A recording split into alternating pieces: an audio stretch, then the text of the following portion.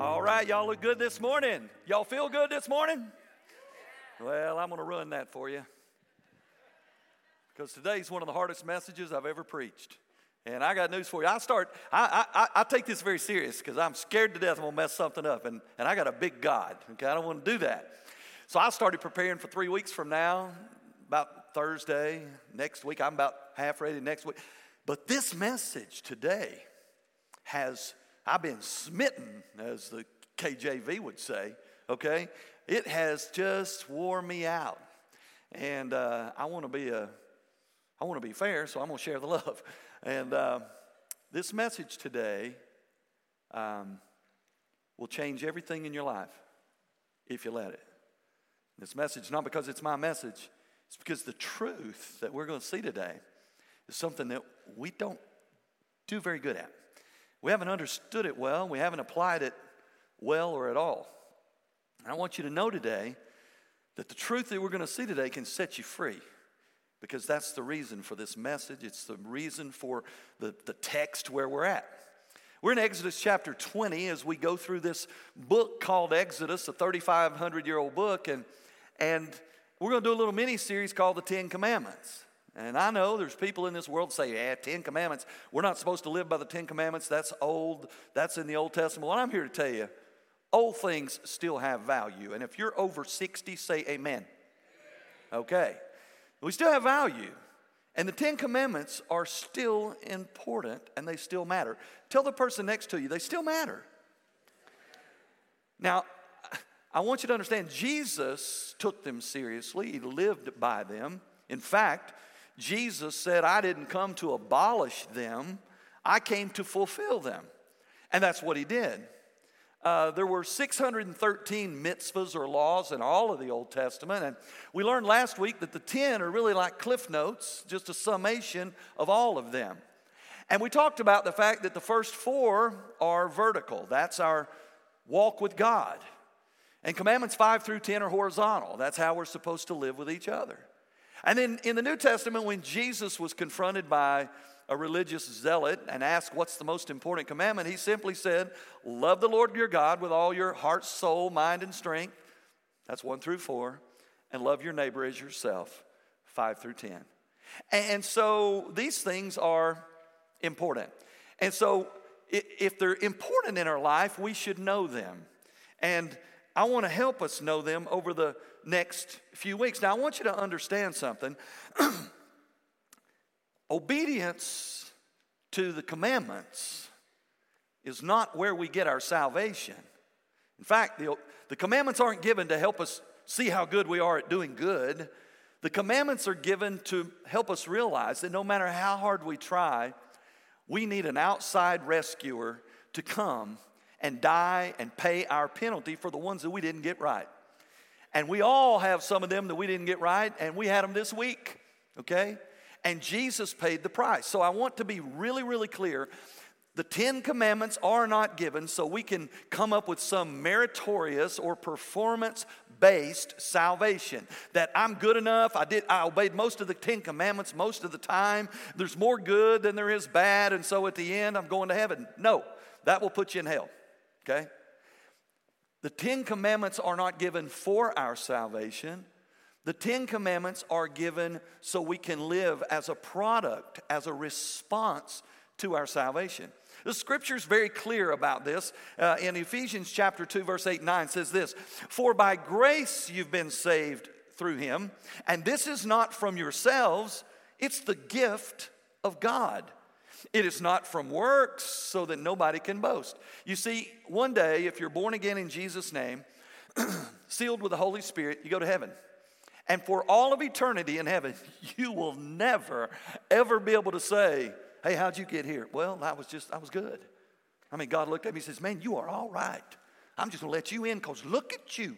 Okay? If we can never boast. We will never be able to say that. Everybody's answer to that question in heaven will be the same. If they're there, it's because the answer is this, because Jesus fixed me on a cross. Jesus paid my sin debt on a cross. That's why I am here. Now, I want you to understand that we can see this tangibly or played out in Scripture. It was this way in the Old Testament, it's this way in the New Testament, and here it is. You ready? God saves, and then he provides the rules for living a saved life. You remember in Exodus chapter 14, Israel was saved. That's what it's called. He says this in Exodus 14. Moses said to the people, do not fear. Now they're standing at the Red Sea shore, and a big sea in front of them, and a big enemy behind them. They had nowhere to go. And he said, stand firm and see the salvation of the Lord, that he will provide for you today. You see where salvation comes from? Not them, from above. It comes from God. For the Egyptians that you see today, you will never, ever see again. The Lord will fight for you, and you can be still. Now that's their salvation. Then 3 months later, we get to chapter 20. That's what Scripture tells us, 3 months later.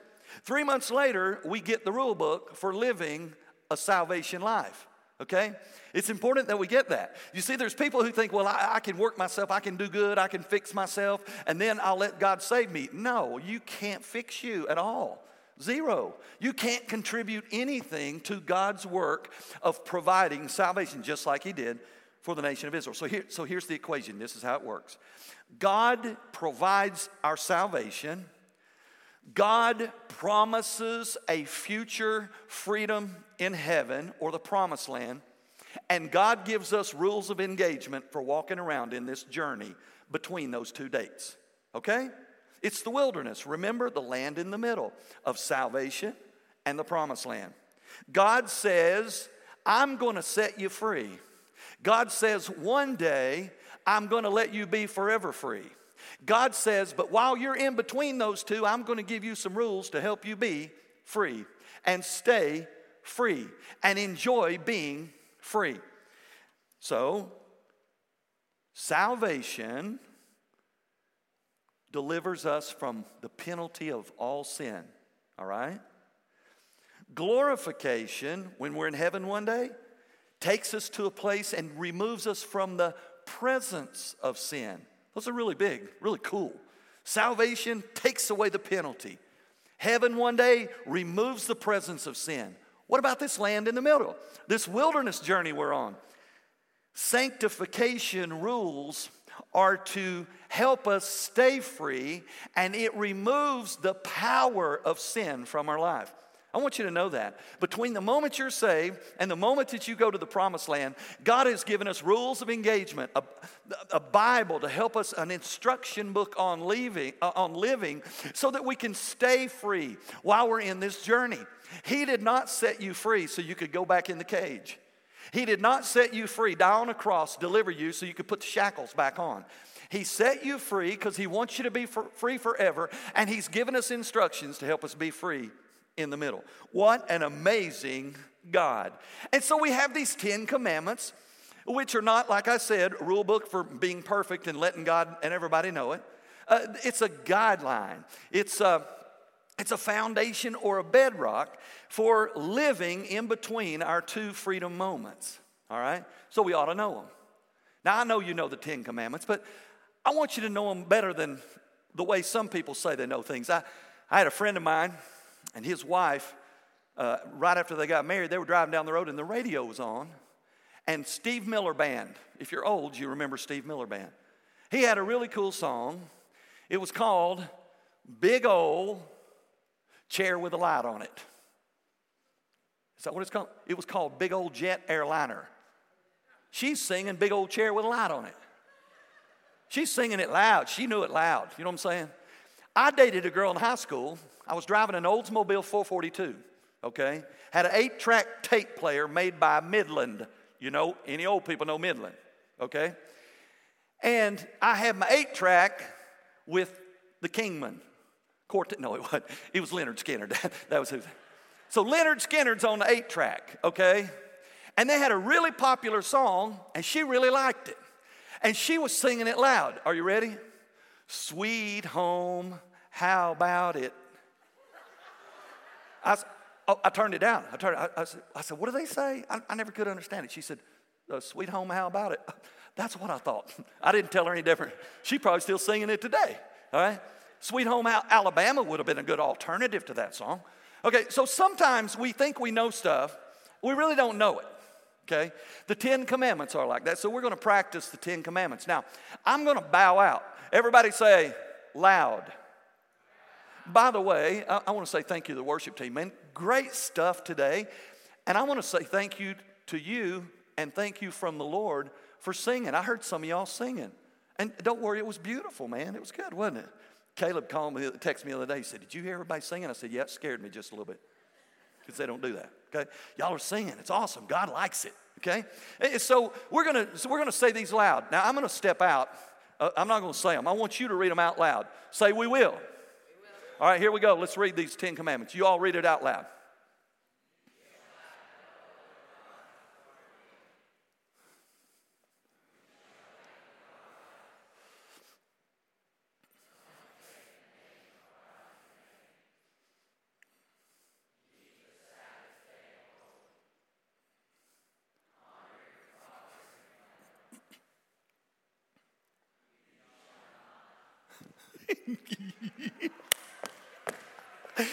This is what y'all sound like. You shall not. What is it? Okay? Murder. Of all of them, you're going to forget. You forgot you're not supposed to kill people. Okay? Murder. I threw a little curveball in there. So you thought you knew them, didn't you? All right, let's go. Pick it up right there.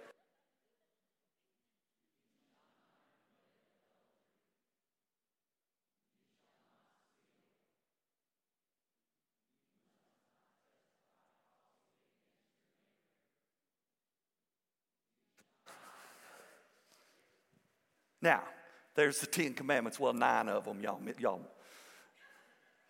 If I wouldn't have had cheat notes in there, the whole thing would have sounded like, y'all don't know the 10 commandments? Y'all need to learn the 10 commandments, all right? Why? Well, one reason, one day, if you're saved, you'll end up in heaven. Now, how would it be, man? You run across like Moses. You're like, Moses? You're like the 10 commandment guy. He's like, yeah, did you like those? Well, I did. Hold on. I said, yeah, I did like the 10 commandments. And he'd say, did you learn them? Oh, yeah, I learned them. And he's going to say, won't you say them to me?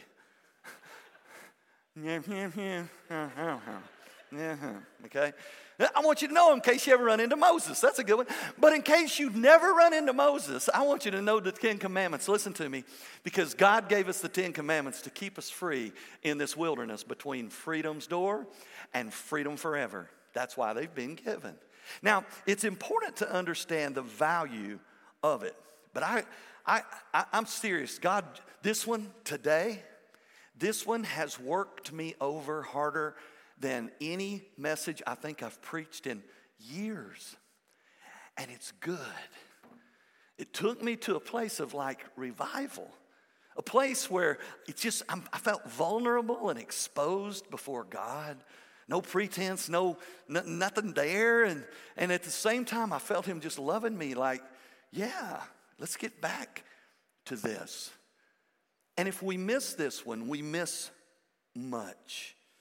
So the title of the message on the back of your life guide is simply this: the one and only. The one and only. Somebody stopped me out there and said, why are you smiling so big? I got much to smile about.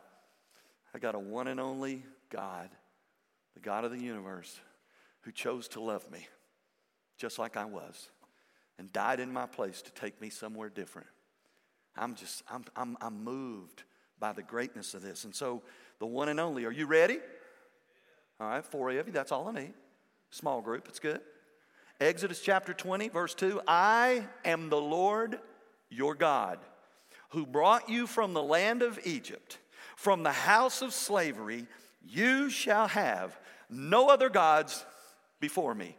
How amazing, in this little subtle text, that if we're reading Scripture from front to back, cover to cover, and we get to this Exodus 20, these verses, and we read it, and it sounds good, and we're like, that's awesome, and we just keep on rolling to the next one, right? Because it's the 10 Commandments, and we already know them, so why do we need to spend any time on them? And so, but in this verse, there's much to be said. There's much value in unpacking this particular verse. So we're going to read it again.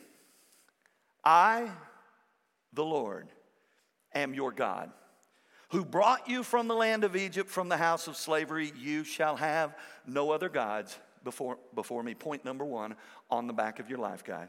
The motive behind the commandment. Now, this is the first instruction that Israel has been given since 3 months ago when they got freed. Now, they've had some instructions about picking up food, the manna from heaven and some of those things. But as far as guidelines for living, this is it. And so God's going to step up to the plate in front of Moses and he said, I got some instructions for you. And he launches with this grand slam of a verse. A couple of phrases that everything hinges on. All of our spiritual journey hinges on how well we get this. All of our obedience to God hinges on this. All of our ability to walk free in the wilderness, in the journey between salvation and glorification, it hinges not on 2 through 10, but on number 1.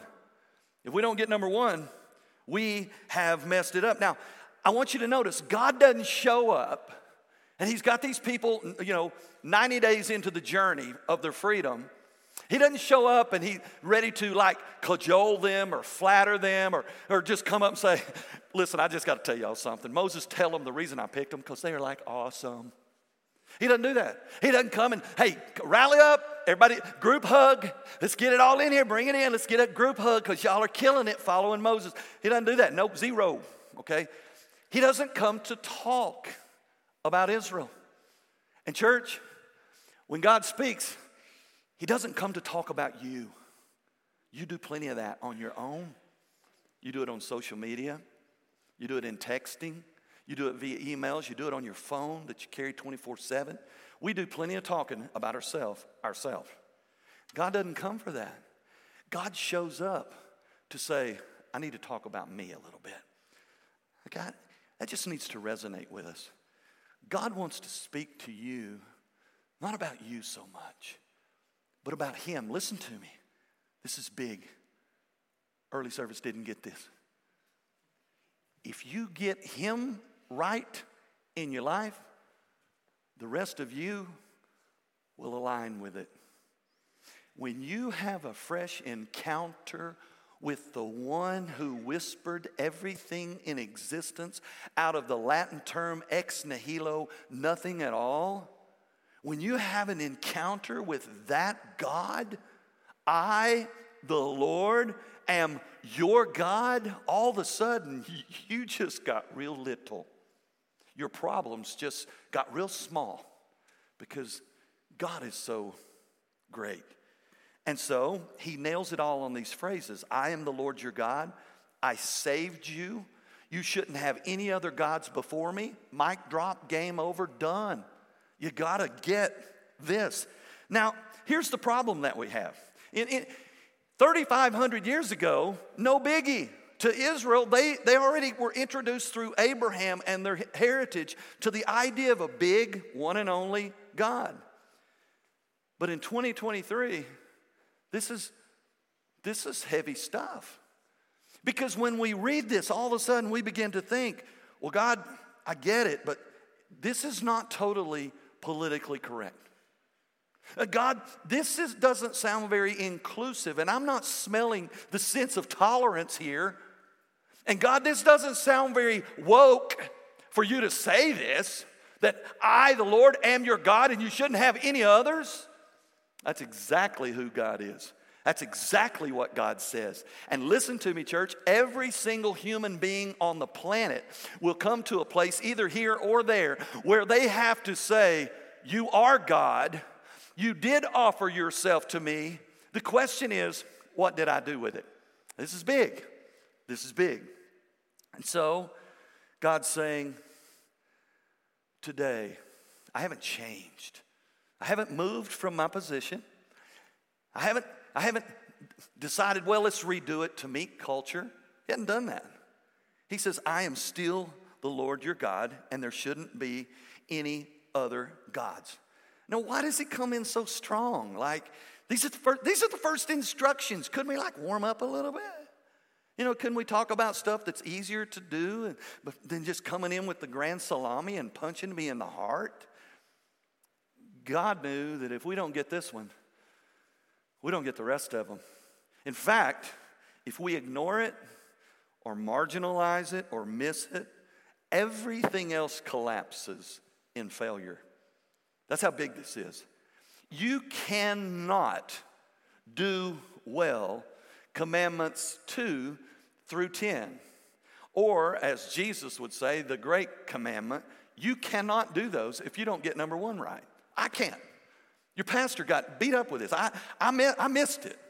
I dropped the ball. I didn't get it, and it wasn't all that it was. I chose that. I didn't understand it. I didn't understand the gravity or the magnitude of this one thing of God saying, "Hey, I, the Lord, am your God. I saved you, and there shouldn't be any other gods before me." Now, we talked about salvation. We talked about why it's important. So we talked about freedom in heaven and why that's important. So how does this commandment line up with it? Are you ready? At salvation's door, you don't need a commandment. And at heaven's door, you don't need a commandment that there's only going to be one God. You see, for Israel, salvation's door, they're standing on the shore of the Red Sea. And behind them is the most powerful military army in the world. And now all of a sudden, the sea parts. And they see a dry bottom to cross in. You don't need a commandment that says, there will be no other gods. You don't need that. You just got the big God memo right there. Okay? You don't need it. And for me and for you, at salvation's door for us, when the Holy Spirit quickens our heart and invites us into his God's forever family, and it's in that moment that in all the noise, he cuts through it, and you feel an invitation from God into his world. And he makes the pathway through Jesus, his son, on a cross. And in that moment, you feel naked and wretched and ashamed. But at the same time, you feel forgiven and loved.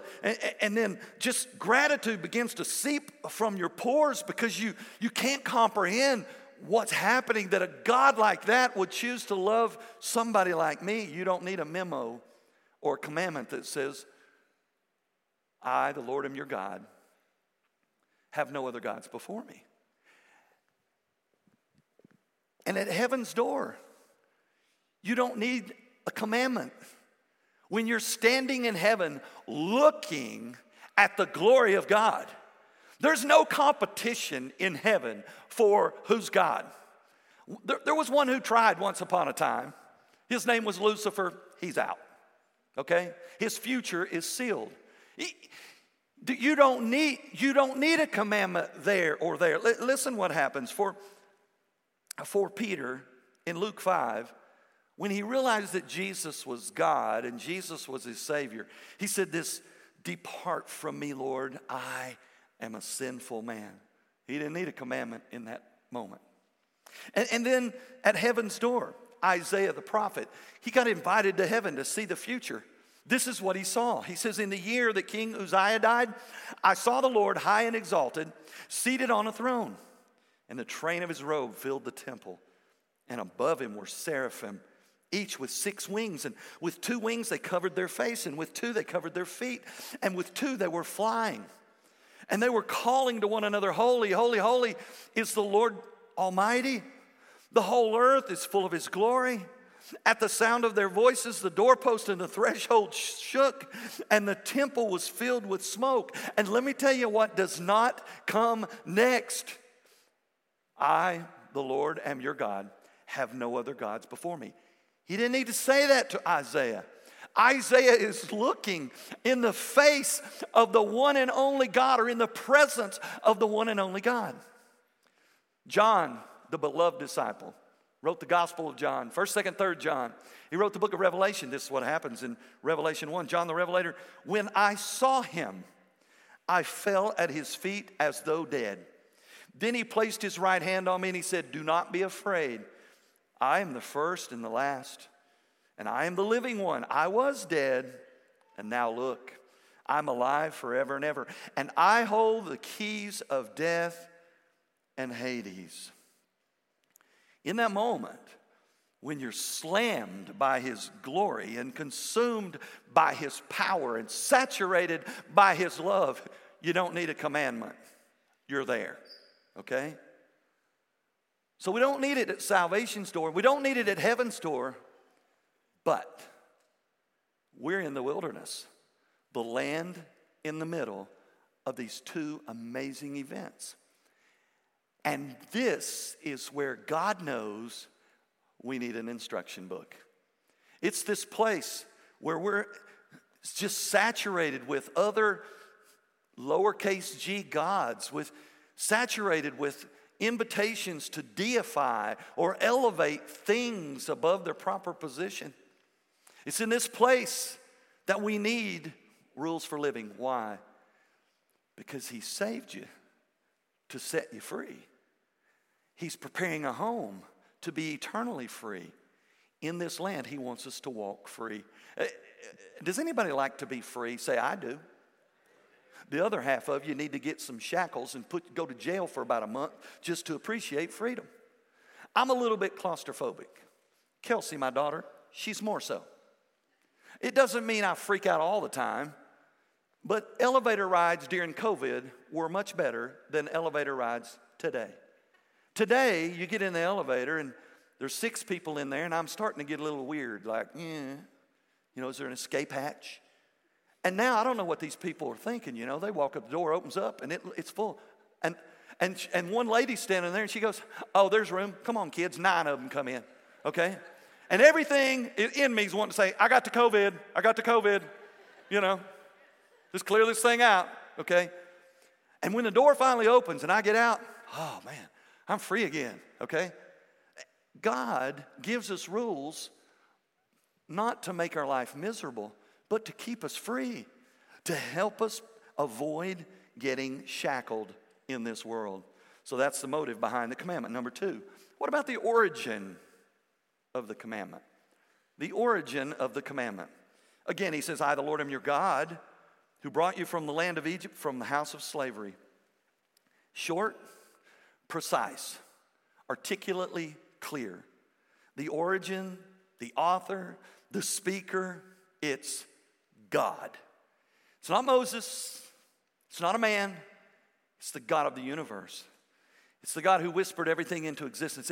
It's the God who is sovereign. It's the God who is omnipotent, all-powerful. It's the God who is omniscient, all knowledge. It's the God who is omnipresent, all places, at all times. It's the God who is infinitely elevated above anything else in existence. It is the God who is not subject or influenced by anything in existence. God. We forget that. We miss the memo. We forget that the God who loves us is that God.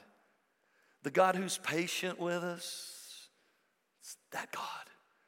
The God who invites us into his presence, he's that God. The God who died on a cross because of our sin is that God. And here he steps onto the scene with commandment number 1, and he says, I just want you to know who you're dealing with here. I just want you to know this is the relationship we have. I'm God, and I'm saved you. But I got some rules to help you experience the journey, the wilderness life, to get you ready for heaven. God is not saying, I'm here to campaign and prove that I'm better than all the other deities that you've risen up on your personal thrones. I'm not here for debate about me. I'm not here to hear anybody's opinions about me, and there are many. I'm not here for a popularity contest. I'm not here to pacify anybody. I'm not here to defend myself or define myself. I don't have to do that. I, the Lord, am your God. And I saved you. Ain't nobody else doing that. I'm God.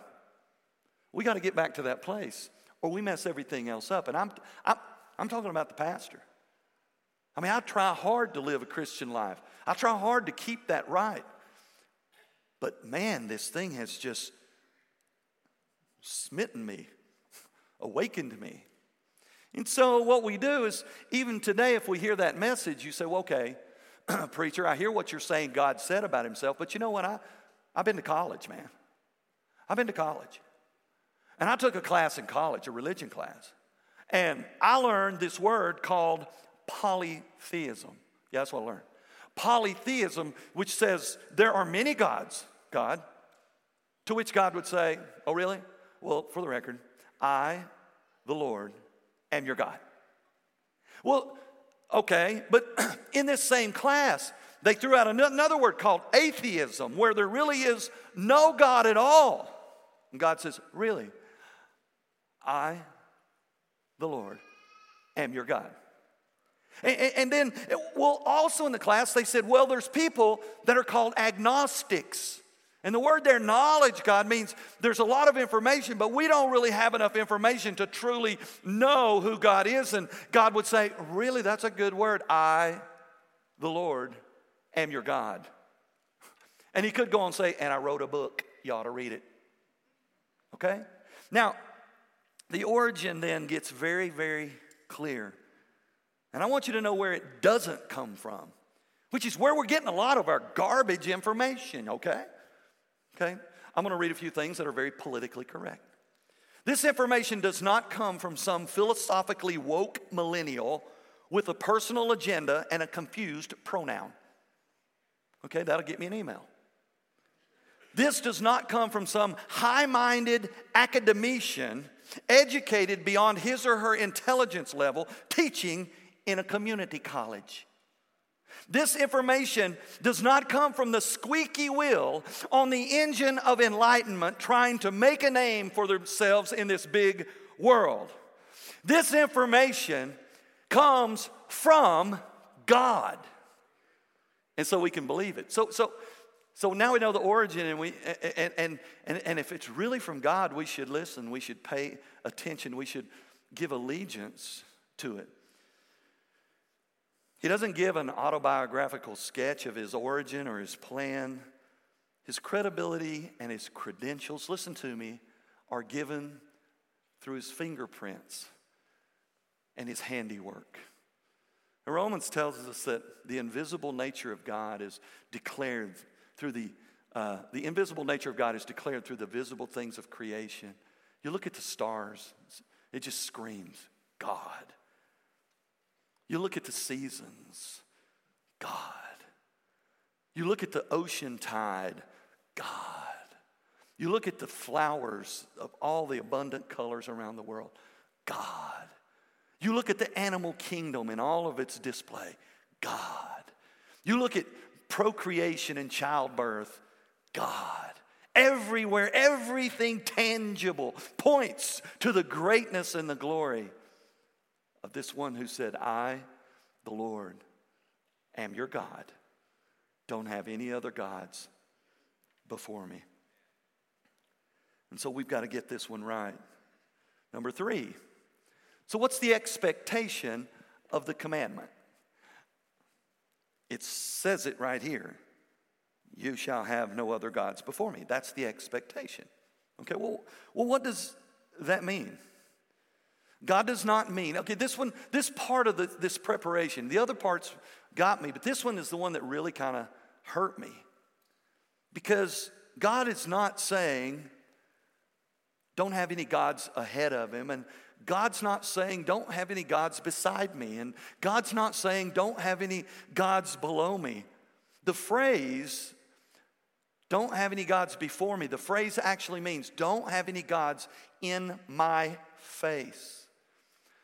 God's saying, don't have it, listen to me, don't have any other gods because there are no other gods. That's the one that got me. It dawned on me. We refer to stuff as God. Even if I say lowercase g God to let you know it's fabricated God. God's saying, listen, there are no other gods. I, the Lord, am your God. So don't be artificially fabricating anything else in your existence, in your life, and even bringing it into my circle. And I don't want to be the top of the list.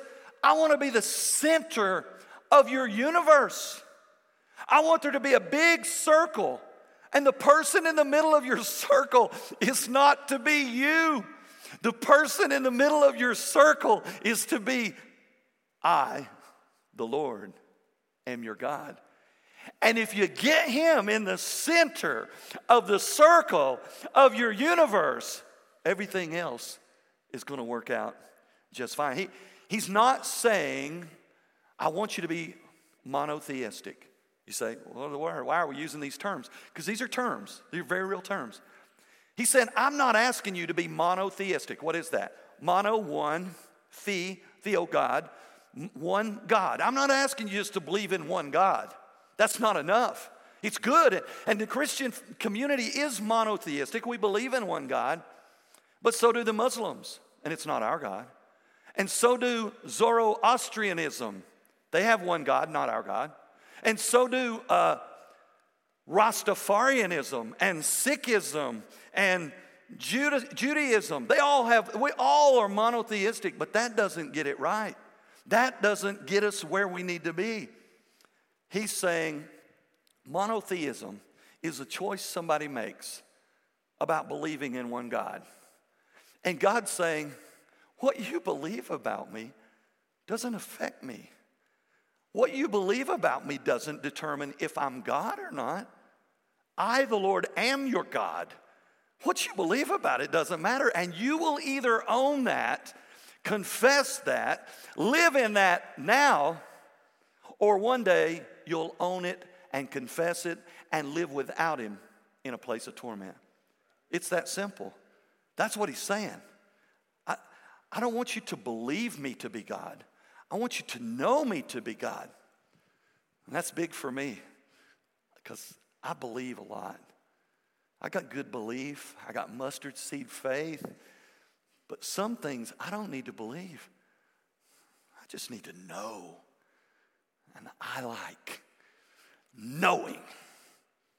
Without stammer or stagger, without reservation, I like planting my feet in the reality that God is my God. If you all reject him, that's between you and God. I got a God. I got a God. And he's for me. And he pursues me. And he loves me. And he rescues me. And he's preparing a forever home for me. I got a good God and I know it. And we've got to get to that place. But at the same time, God is not saying, and this is welcome to America. Here's a word for you, henotheism. Henotheism. This is America religion.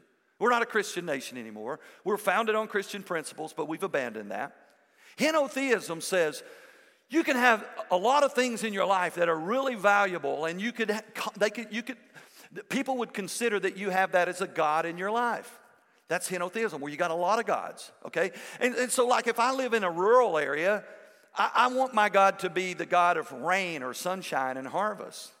If I live in an urban, inner city, downtown area, I want my God to be more of a God of prosperity and a God of maybe sensuality and some of those things, and culture and success. I want that God. And henotheism says there's all these gods.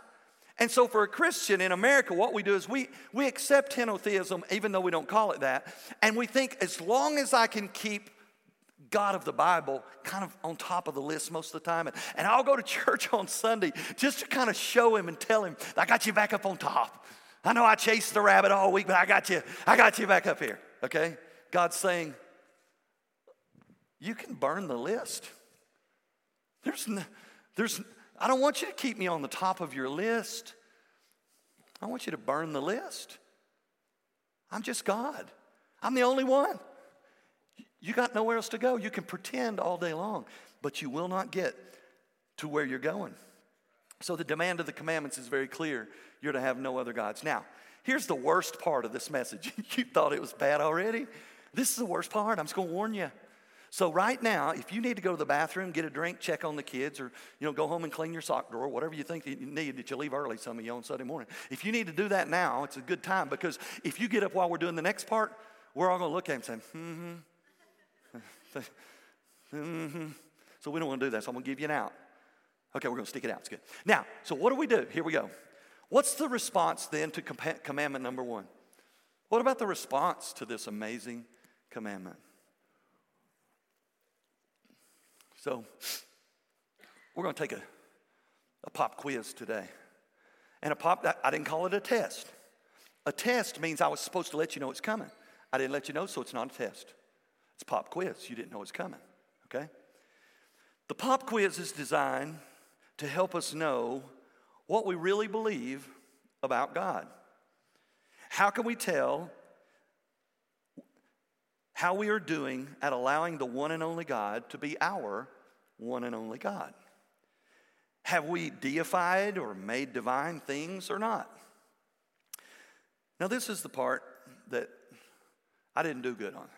The others I did poorly on this. I didn't do good at all. Okay? And like I said, I'm going to share the love. If it's good enough for the preacher, it's good enough for you. And so, before we do the quiz, I want to give you some keys for honest evaluation on the pop quiz. Fair enough? I'm going to give you, this is your help, this cheat sheet. This is going to help you, okay? As you answer the questions, let this run through the litmus of your mind. How would your calendar of events answer the question that we're getting ready to ask? Which talents or strengths in my life do I seem to practice the most? Where does my mind seem to go in the margins or in the quiet spaces in life? What would my text messages and social media posts suggest about the answers to the question? And what affects my bank statement balance and my resources the most? So that's kind of that's how we're processing, okay? So we're all on the same page. We're all thinking through the lens, so to speak. Okay? Now, on the back of your life guide, if you got a life guide, hold it up. Let me see if you got a life guide. Okay, it's good. On the back, I've got an answer key. Okay? And the answers are A through N. Now, A is the one and only God. Then it goes your career, your family, your children, your grandchildren, your 401k, your GPA, your sport, your hobby, your relationships, your money, your popularity, your looks, or your personal agenda. And listen to me, everybody look right here. Nothing wrong with any of those things. Nothing wrong. Even your personal looks. You ought not look the worst you can when you go out. Okay? Your personal agenda. We live in a world with an agenda. You need to have a personal agenda. Your career, your grandchildren, premium. Important. Okay? So, you may have other answers that come to your mind. These are just some that, maybe have been on my list once upon a time. Now we're going to take the pop quiz. Are you ready? I want you to answer as honestly as you can, and you can choose one of those answers I gave, or you can do another. Here's the first question I want to ask you. Who or what do I give my time to? Who or what do I give my time to? And I would say the most of your time. It ain't no need cheating, No need cheating, just be honest. I had to be honest. Number 2, who or what do I give my talent to? Number 3, who or what do I give my focus to?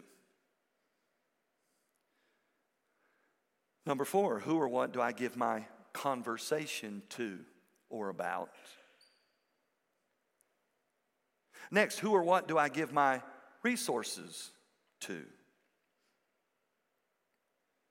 Next, who or what do I live to please most every day? Next, who or what do I run to in times of need? Next, who or what causes my highest joy and my lowest grief? Who or what do I give the best of me to?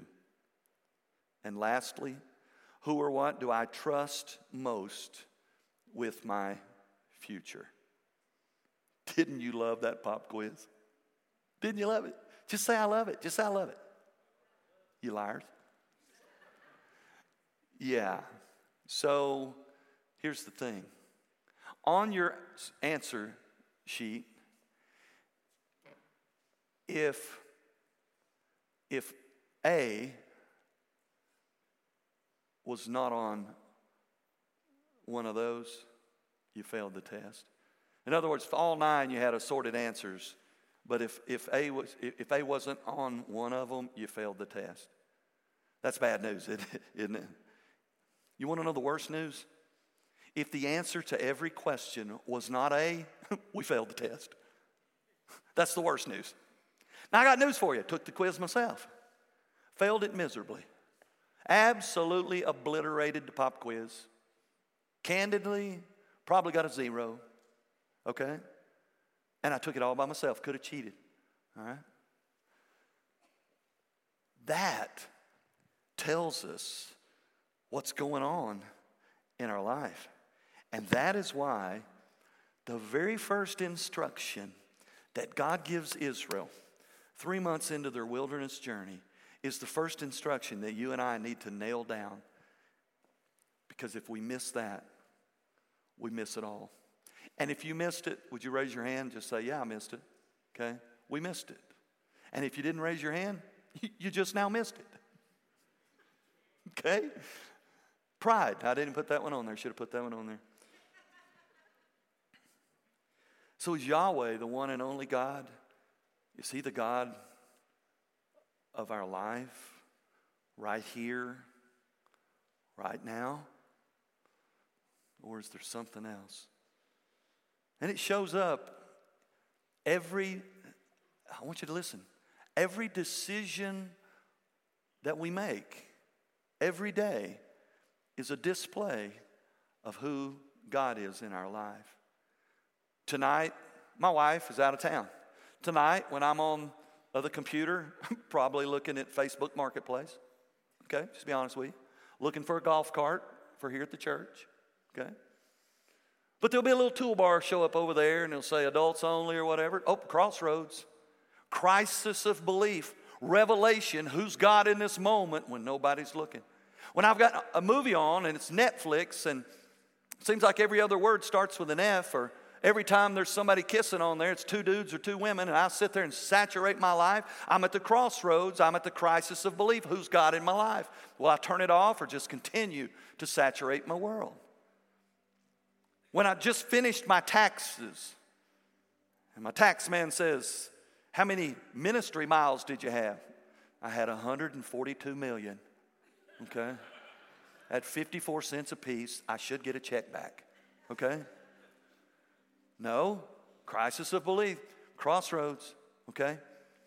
When I'm sitting at the traffic light, which seems to be the one that seems to get me most, and the person in front of me, he's got their head down under the ashtray checking their text message or something, and I try to be patient. It's crossroads, crisis of belief. Who's going to be God in that moment? Is he God here? Is he God now? You see, every day that we disobey God, it demonstrates to God who the God is of our life. Now, I did this the other day. Don't worry, I'm not coming out there to sit in your chair. But I got to tell you this.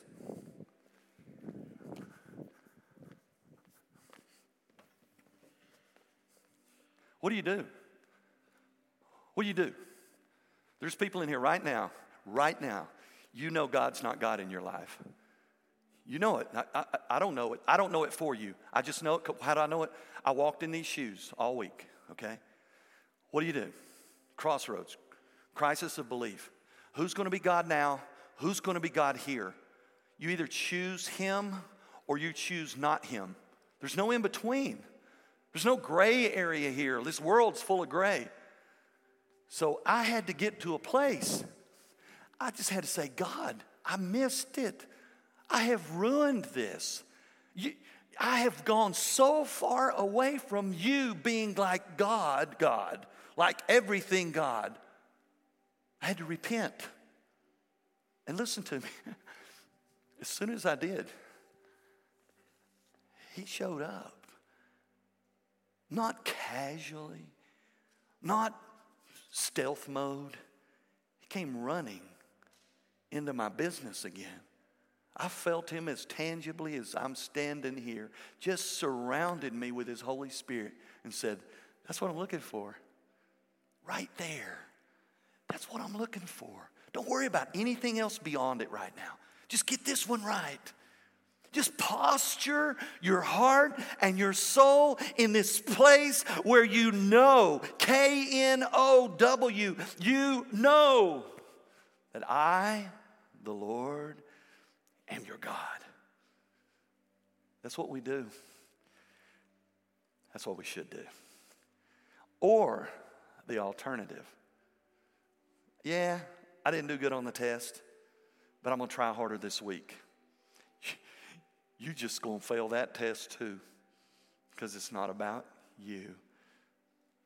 He wants to talk about him. And all of us have to get to a place, all of us. Everybody goes to heaven. Let me go say, everybody goes to heaven. But most of them ain't going to stay there. Okay? Everybody goes to heaven to answer, to receive their judgment. Everybody goes, but everybody doesn't stay. In fact, Scripture says, broad is the way that leads to destruction, and narrow is the way that leads to righteousness and a relationship with God. So that means most of our people, most everybody you know, are not going to heaven, and are not staying in heaven. So all of us have to get to this place where, based on the conviction of our heart and the Holy Spirit's just working on us, where we plant our feet, man. We drive a stake and we tether ourselves to commandment number 1. No matter what happens in my life, no matter what crisis, no matter what setback, no matter what disappointment, no matter what frustration, no matter what relationship crumbles, no matter what job I lose, no matter what my finances look like, no matter, I am tethered to commandment number 1. I, the Lord, am your God. No matter what happens, do not bring any other junk in my face, before my face, because there's no other gods. I'm God, and that's all. I want you to bow your heads and close your eyes. I want you to know that I love you. But it pales in comparison to the depth of love that the God of commandment number 1 has for you. You are the apple of his eye.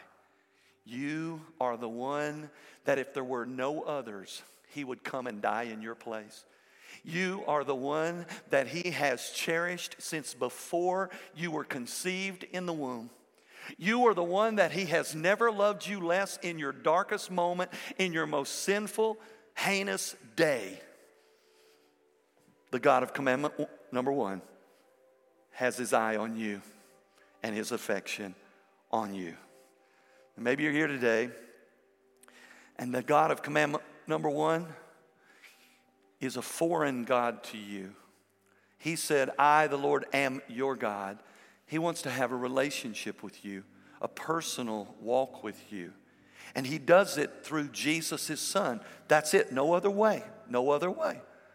What Jesus did has to come into your life. So maybe you're here today and you need to receive him as a personal God through Jesus, his son. You say, I've heard of that stuff, but what do I do? It's not rocket science. You say, God, I know I'm a mess. I know I've sinned. I know I'm not right with you.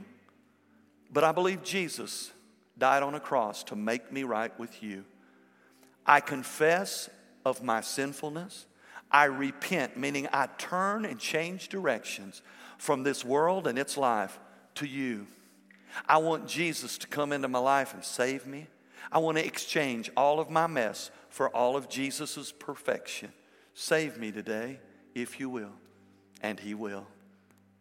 And for the rest of us, most of us, we've already made that profession, that confession, but we have not allowed him to be the God of our life.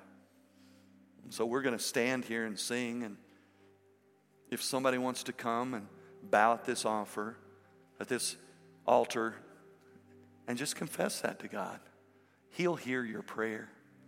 If the intention of your heart is right, he'll radically forgive you and he'll set you free, because that's what he wants you to live in this journey of life called the wilderness, freedom. Father, I thank you so much for this incredibly hard message. I thank you for this incredibly beautiful truth that you are God and you are our God, and we can know it with certainty. And because of who you are, we should never allow anything else to rise above its proper place in our life. God, everything else, just let it point to the glory of the greatness of who you are. And God, we thank you for being patient with us and loving us all the time. In Jesus' name, amen. We hope that God spoke to you through this message. If you enjoyed the message, be sure to subscribe to our weekly podcast and visit our website at sturkey.church to find all the latest information and upcoming events. Be sure to join us again next week. Until then, may God bless you.